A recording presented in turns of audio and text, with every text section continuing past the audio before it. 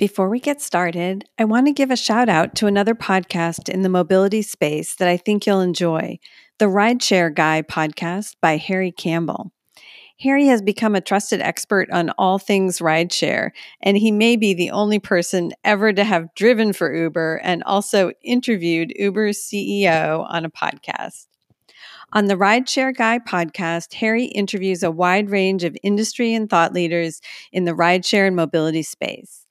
You can find and subscribe to the Rideshare Guy podcast on Apple Podcasts or wherever you listen to your podcasts. This is Smarter Cars, a podcast about autonomous vehicles and the future of transportation. Welcome to Season 4. This is your host, Michelle Kairouz.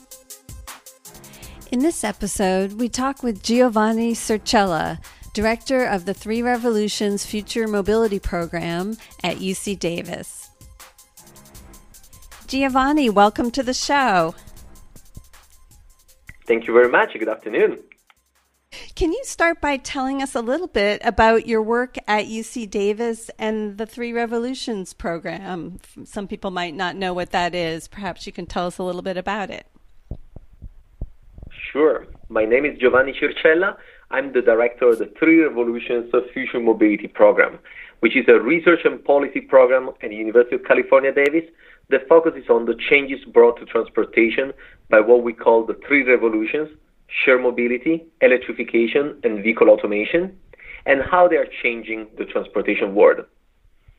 When you first thought of the Three Revolutions, were you thinking mostly of how it would affect cars or also buses, or were you thinking about what we now have with micromobility, with these small, lightweight electric vehicles? Absolutely. We were focusing more on the entire transportation ecosystem. The Three Revolutions are three big technologies that really include a lot of potential applications to different modes. I personally think that when we think about transportation planning and policy, we really need to put the human being at the center of our discussion. And so we need to focus on creating systems that are user-friendly and that can provide solutions that improve the quality of life of citizens and potentially also reduce the impact on the environment.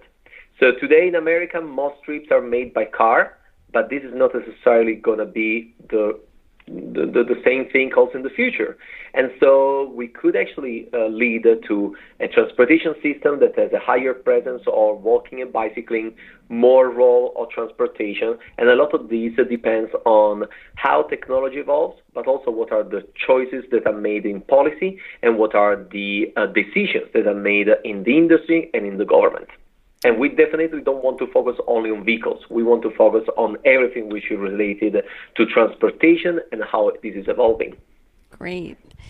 So you've been doing some research also with the National Center for Sustainable Transportation on the adoption of shared mobility services and how they impact other modes.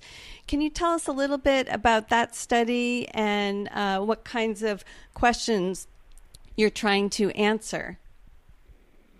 Absolutely. The National Center for Sustainable Transportation, which is a federally funded university transportation center housed here at the University of California, Davis, is a great partner for us and provides a lot of support to our program. In particular, in this study, we are developing a longitudinal study. We call it a panel study of emerging mobility in California. And the focus of the study is really to understand how lifestyles are changing in the California households and how this relates with the adoption of new technologies which are already available on the market today, like shared mobility options, including ride-hailing, car sharing, micromobility options, but also what changes will happen in the future when we will have more partial automation and at some point in the future also fully automated vehicles that will bring big changes to the transportation system. And so right now we're in particular interested in understanding in this stage of the project with a sequence of multiple data collections. We started in 2015 and we had another major data collection in 2018 last year, understanding how users in California are adopting new transportation modes. In particular, we focus on car sharing, ride-hailing, the pooled option of ride-hailing, what we call Uber pool or Lyft share in many American cities, micromobility and bike sharing and e-scooter sharing, and how these options are becoming available, people are adopting them, and also what type of users are using these different types of mobility services, and how this is impacting the use of other modes. Are people leaving a car at home because they use Uber or Lyft to go somewhere for their trip? Or this means they will use public transportation less, or walk bike less, or maybe a combination of all of the above. And this is the question in the short term. In the medium term, another big focus of our research is in understanding how vehicle ownership and activity organizations at the household level will change as users adjust to the availability of new services. In other terms, if we can rely on on-demand mobility, are households going to reduce the number of vehicles they own because they know that they can rely on these options to fulfill their mobility needs? Or these options are only fulfilling additional needs for mobility and transportation, but still this will not change significantly the vehicle ownership at the household level? And in particular in the future, when we will have mobility as a service with integration of multiple transportation services in just packages or even subscription plans, how this will impact vehicle ownership, how this will change the likelihood that somebody might decide to subscribe for a monthly fee to receive free access to public transportation, the certain number of hours of access to car sharing, the use of Uber and Lyft and e-scooters, and a combination of all these modes in one platform, paying for a monthly fee instead of a fee every time they use one of these services, and having an integration of all these services. We certainly are not there yet, but we're already starting to see some changes in our data, and it's very important to keep monitoring it and see how transportation is evolving the more technologies are deployed and adopted by California users.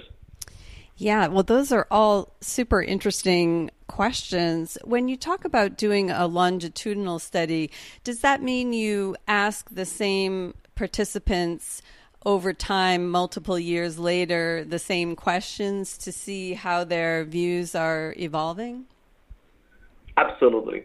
In the longitudinal approach that we do for our research, we have a rotating panel approach.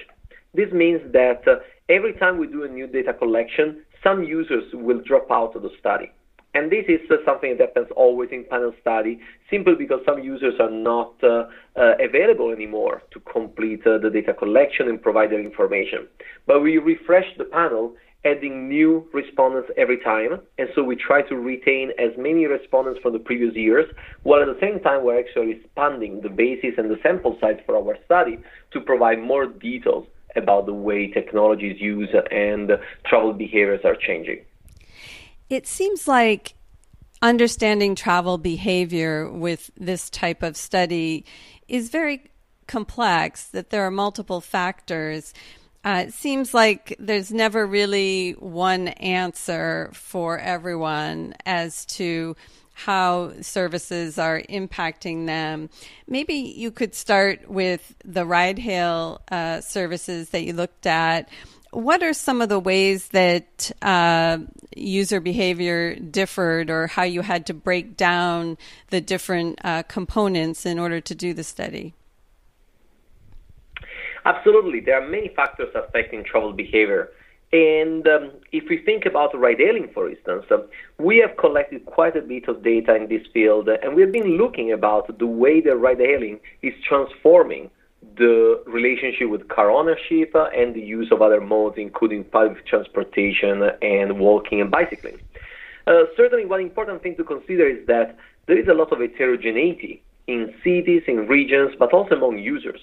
What I mean is, it's not the same being located in downtown San Francisco versus in a suburban neighborhood of the Bay Area or in some other parts of California. And the many differences will relate to the availability of the service, but also the type of users that are there and the needs they have for their mobility needs.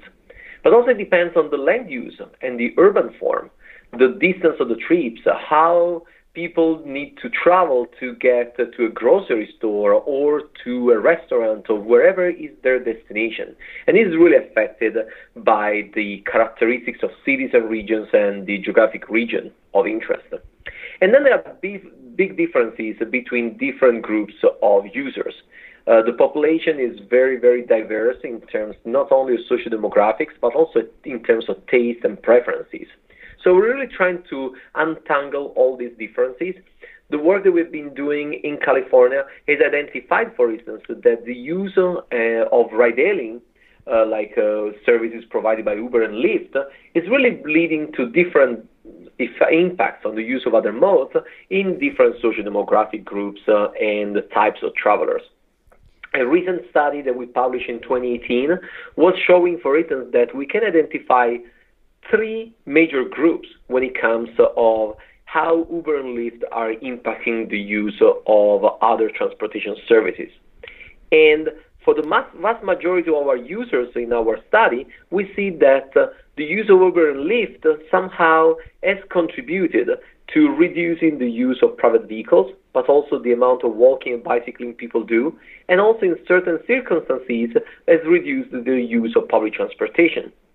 And this happens a lot of times in the core part of cities where Uber and Lyft are really going in competition with the other modes that are available. And this happens also among the frequent users of these services. On the other extreme of the spectrum, we have another small group of users that are actually increasing the use of public transportation thanks to Uber and Lyft. And this is because, for instance, they can find the way to go home late in the evening with Uber and Lyft if they leave their home without a car during the day. So, for instance, somebody could travel by public transportation during the day and no worry about getting a ride home late at night, even at a time in which public transportation is not available anymore, because they could always get a ride in a safe way using ride-hailing.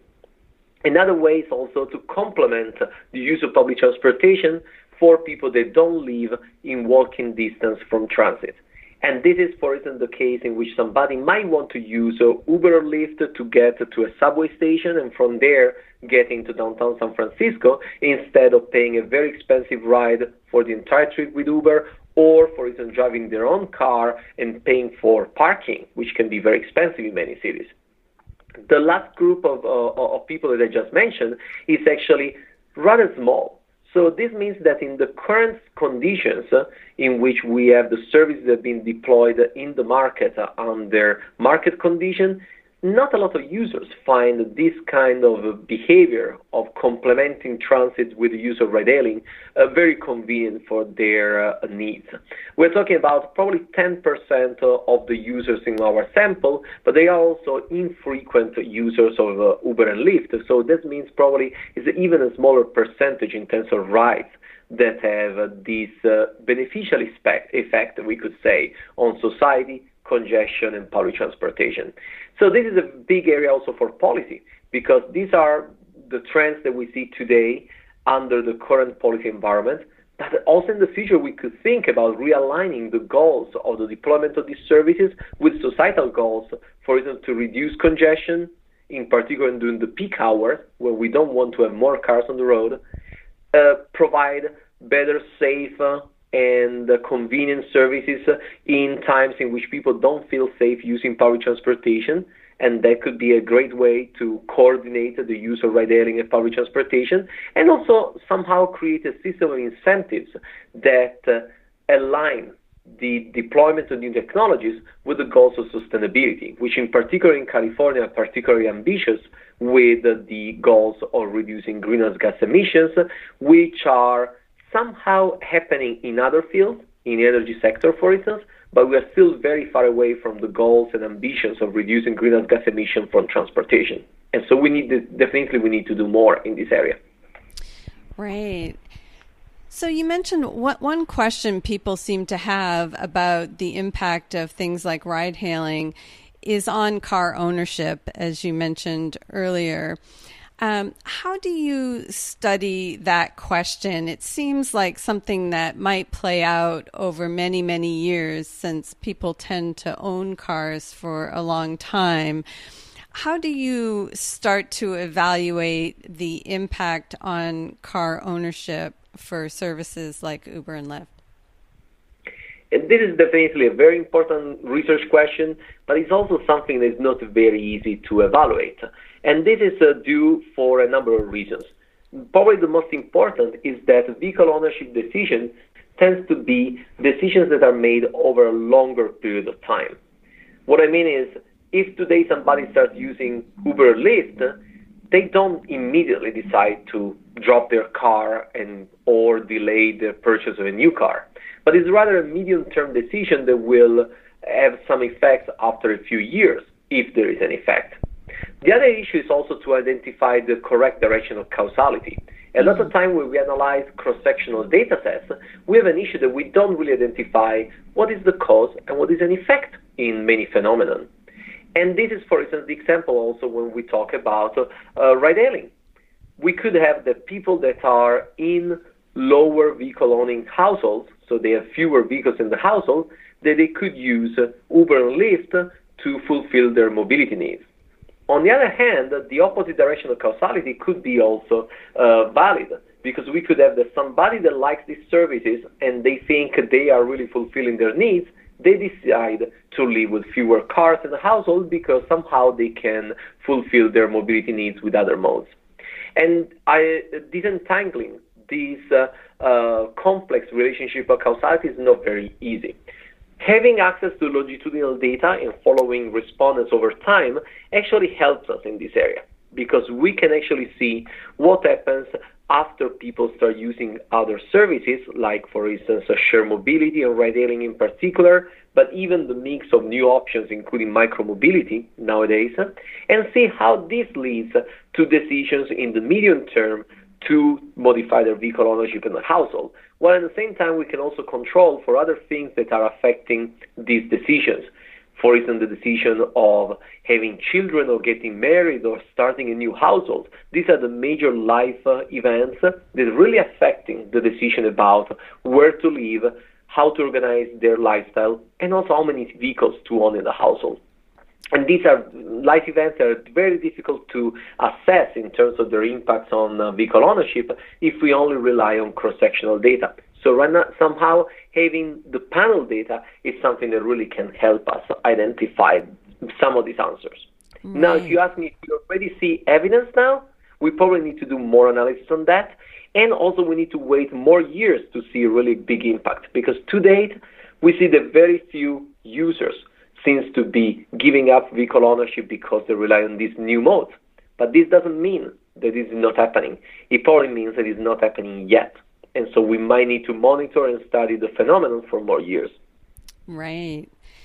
You mentioned earlier that one of the factors that might impact car ownership would be the availability of mobility as a service subscription plans that bundle together different types of mobility options. Could you explain what a MaaS service is, and maybe tell us if you were creating a MaaS program today, how would you structure it to have the most impact in terms of affecting travel behavior? Mobility as a service is probably going to be the big revolution that we will see in the next few years. The concept of mobility as a service is the one of integrating in one platform multiple mobility services, multiple options to complete travel and fulfill our mobility needs, and eventually give also opportunities to people to rely on this platform instead of owning their personal vehicles and just driving when needed. The concept of mobility as a service is probably best applied today in very high density areas. Certain cities of Europe are trying to deploy that with strong coordination with planning agencies and public transportation agencies. Places like Singapore or very high-dense cities, they seem to be perfect testbed to test the deployment of mobility as a service and also the type of packages they can meet the needs of the users. In the United States, we have a very different reality, because in reality, apart from a few exceptions like New York City and a few other cities, most users own a car and drive most of the time. So we need to consider that when we want to design a mobility as a service platform and the type of service that could be included in that, and also the subscription levels that we could include.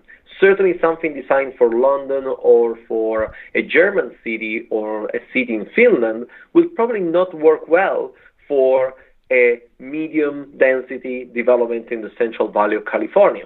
And so we really need to look into the desire of the users, their travel patterns, their needs, but also see the responsiveness potentially to packages that can combine options in one platform. And then we also need to keep expectations low. Mobility as a service certainly could play a role in places like San Francisco, high-density cities with a rather mature population that is rather well-educated and is familiar with technology. That seems to be all the indicators of a responsive market that could be interested in adopting these new services. But certainly in other areas, the response, at least at the beginning, will be probably lower, and the ability also of mobility as a service to erode the car market and the car-dominated society might be lower. Do you think that the important aspect of mobility as a service is the idea of payment on a single monthly plan, like a subscription where you would get public transit and a certain number of trips on Uber and Lyft and certain amount of micromobility?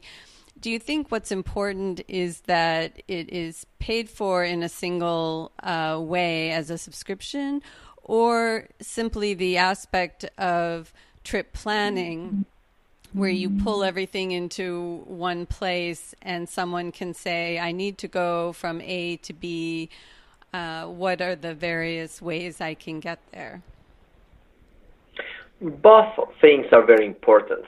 The integration of the services is certainly key in harvesting some of the benefits that can come only through the synergies of the multiple modes and multiple services. But at the same time, the trip planning tool and the ability to have an ability to evaluate what are really the best options to travel to a certain destination, which actually might include driving a car, but not always. And that is something actually that is a big important component of mobility as a service platform. If we think with an analogy to the television market, many years ago there was this big important role of television, and everybody pretty much was thinking that TVs and the market working in the media business was really having a dominating role in entertainment industry and so on. But then things like Netflix and all the on-demand options arrived. And the Netflix of transportation could be actually something that allow us to customize the option we want to have access to, choose based on our needs, eventually complement multiple options, and also have one platform where we can make an easy payment, and we don't need every time that we use a public transportation system to pay a ticket for it. We don't need to have an app to use a bicycle. We don't need to have another app to use a scooter and another app to call for Uber. But we can do everything with a seamless transaction and convenient fares, some access to all the transportation modes that each time is giving us the best option to get somewhere. And this could be a combination of using a scooter to a public transportation station, riding the subway, where there will be a car already waiting for us at the terminal station to take us to the final destination. All of this today will require an enormous amount of effort on the user side to book 3 different services, make 3 different transactions, pay 3 different tickets, probably insert their credit card 3 times in 3 different platforms with all the risk that this entails. Because today we're also concerned about that, in loss of information, potential hacking of the systems, and so on. What about if we have the possibility of having just one platform? We can call it the Netflix of transportation, the Google of transportation, but something that really reaches us and give us the opportunity to choose what is best for us on the spot and the time we need to travel, with also the combination of multiple modes. And I don't think this will completely eliminate the car dependence of society. But certainly today we have too many trips that are made by car, even when it's not the most efficient mode to go to places. And these are to play a lot with the habits of people and their they're being used to always tend to use that mode just for the lack of alternatives or the lack of information about alternatives. If we make it easy to access, to pay, to use more services, probably we can actually promote more multimodality in this way. Right. Let's talk a little bit about the relationship between these shared mobility services and public transit. You've identified with this mobility as a service how the modes could really work together nicely and probably increase the use of public transit in an ideal world. But looking at the data that you've seen so far today, it seems that the impact of shared mobility services on public transit has been quite varied depending on the type of transit and things of that nature. What have you seen so far with respect to ride hail? And how do you think public transit should evolve in order to provide better service in this new era? The competition between ride-hailing and public transportation is due to multiple factors. Among them, they are providing new options. And every time a new option gets on the market, if it is convenient, people will switch to it and will use it. This is also like a problem associated with the weakness of transit. Many places, in particular in California, but also other parts of the U.S., sometimes they don't have a very good quality of public transportation systems. We don't have the public transportation in London in most of these places. And so, especially when public transportation is weak and the services are not providing very good ability to travel with a good quality of service, those are the places where ride-hailing and shared mobility can get more easily in competition with public transportation. And our studies actually show that when we look at the rail system and subway systems, they are much more resilient in terms of the competition of ride-hailing. But when we start looking at inefficient bus services, that is the place where actually ride-hailing can be much stronger competitor and actually convince some users in particular to switch away from transit. Now, for many years, there has been an expectation that increasing pooling, and so increasing vehicle occupancy with the Uber pool option or Lyft share, this could lead actually to some benefits because we will have more people in the vehicle and reduce congestion. Well, when it comes to public transportation, this is actually something that can even lead to worse consequences. The lower price of Uber pool, of the Lyft share, that sometimes is even cheaper than using BART in San Francisco, the subway system in San Francisco, that leads actually more users to eventually decide to switch from public transportation to the pooled ride-hailing options. And this makes sense at least for three reasons. First is the price level at which these services are provided, which are pretty cheap and they get more into competition with public transportation. The second is associated with the type of customers that are more interested in switching to pool ride-hailing, which are the price-sensitive and cost-sensitive customers, which many times are also the ones that use public transportation. And the third is the location. Pool ride-hailing services are not available everywhere, but they're usually available in the central core of city, which is actually the same area where there is the potential for more trips by walking and bicycling by public transportation to happen. How can we help public transportation in the future, and also what can be the role in the future? Well, certainly we cannot stop the market because the market is evolving and a lot of these companies will continue to push very interesting services on the market. But we can have at least two ways for public transportation to evolve. The first one is a policy environment that might actually promote coordination among modes. For instance, a system of incentives that can promote the use of ride-hailing when this is connected to the use of public transportation. So travelers could use Uber, Lyft to get to public transportation and then transfer to transit at a cheaper rate than if they do the entire trip just in substitution of public transportation. But this will require strong policy from the government, from the regulators to promote these type of incentives and this type of pricing systems. The second one is associated to public transportation itself. Public transportation probably they will need to reorganize themselves. These services will need to think more about the use of the available resources to provide high quality public transportation in areas where there is more demand, so creating like dense, high frequency transportation corridors. And then the feeder lines, that would be the areas where the service usually is poorer. This could be actually an area where more options could be explored also for the use of technology. This could be a first last mile access with the TNC services with ride-hailing. It could be a combination with microtransit options. It could be the deployment of on-demand solutions that can have more flexibility and so actually meet the needs of the users. So there could be a number of things that could be actually deployed in order to making the feeding lines that bring passengers to the main transportation corridor more efficient. And then on the main transportation corridor, focus on providing high-quality, frequent public transportation service, which is actually something that people usually like. And so if the service is high quality, people will use it. Right.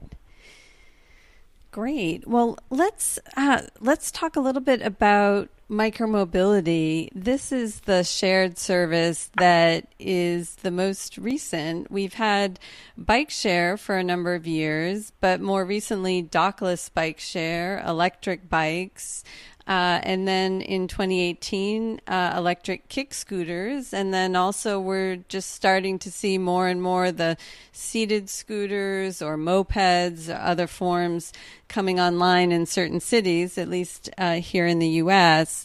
How have your studies addressed micromobility? Obviously, your data sets were 2015 and 2018, which were very different periods. How are you studying micromobility, and what are you starting to see so far in your data? So we're studying micromobility through a number of different approaches. One of these is that we're actually deploying just in this period a new study. So we are deploying a new data collection in 8 large American cities. And this is an annual study in the entire U.S. that we're actually deploying a new data collection in the fall of 2019, in 2020, and in 2021.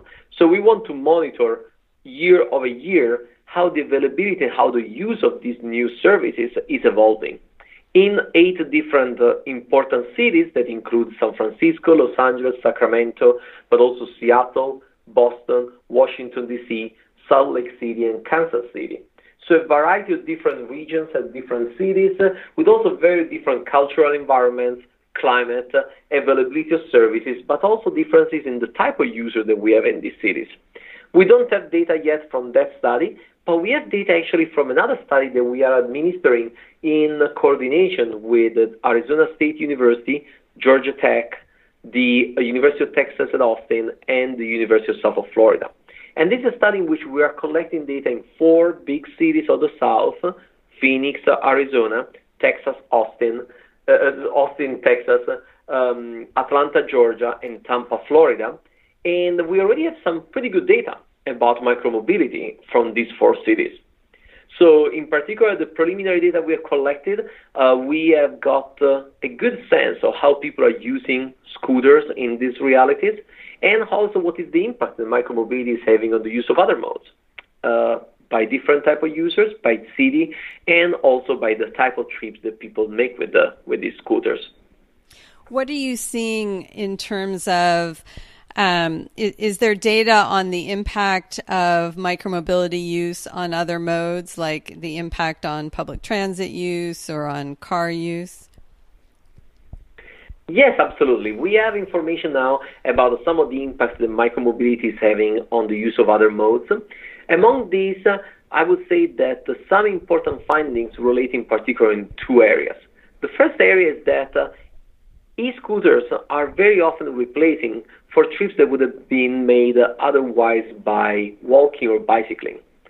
And this is somehow something that is expected considering the short distances for which people use scooters.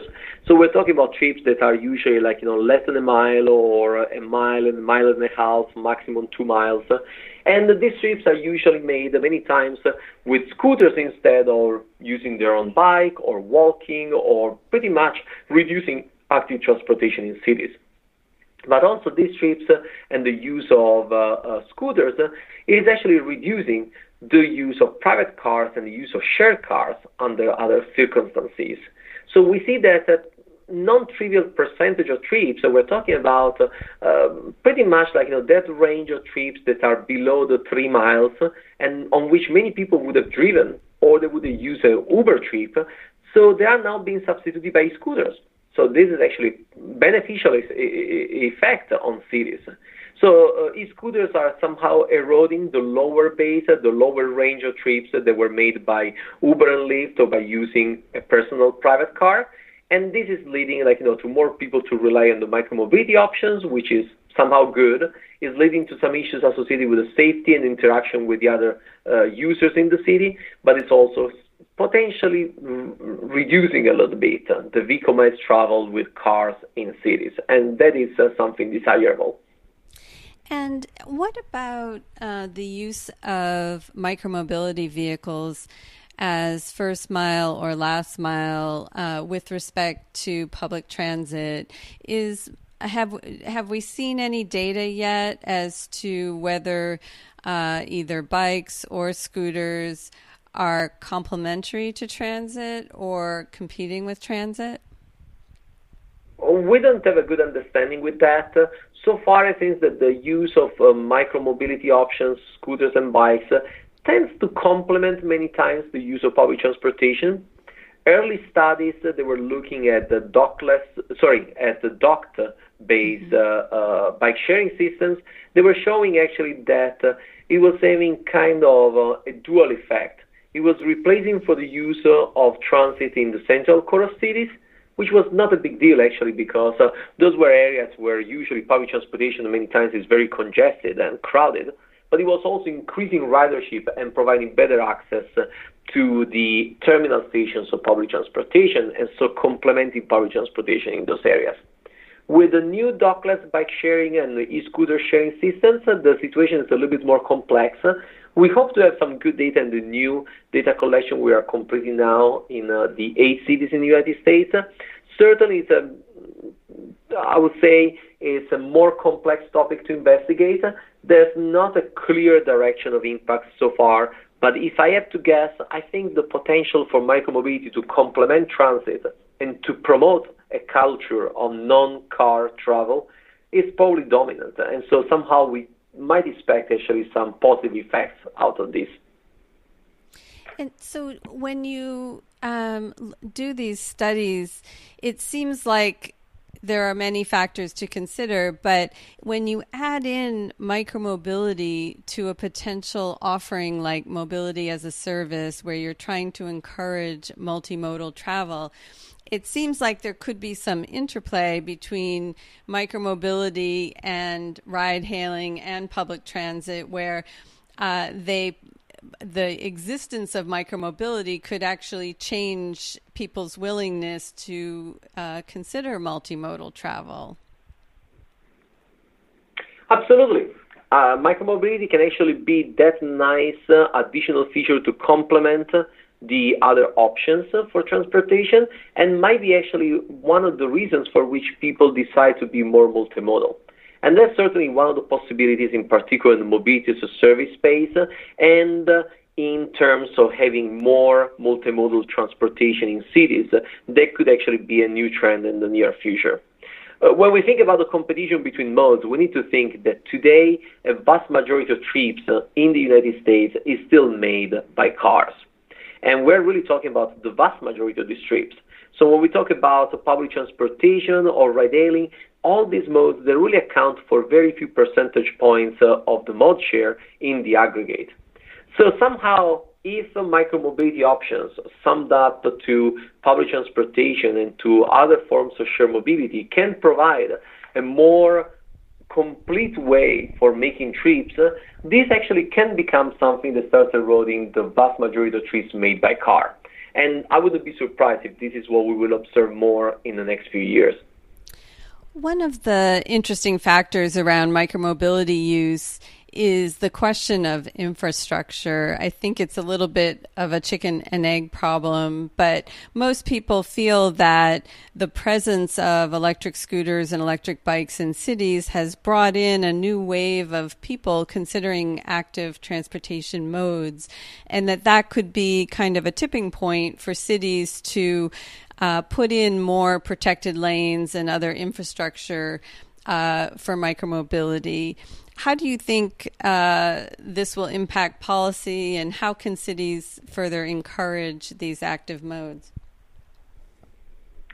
Planners have been struggling for many years about this problem of providing proper infrastructure for non-car users, but at the same time justifying these investments when these services are used by very few people.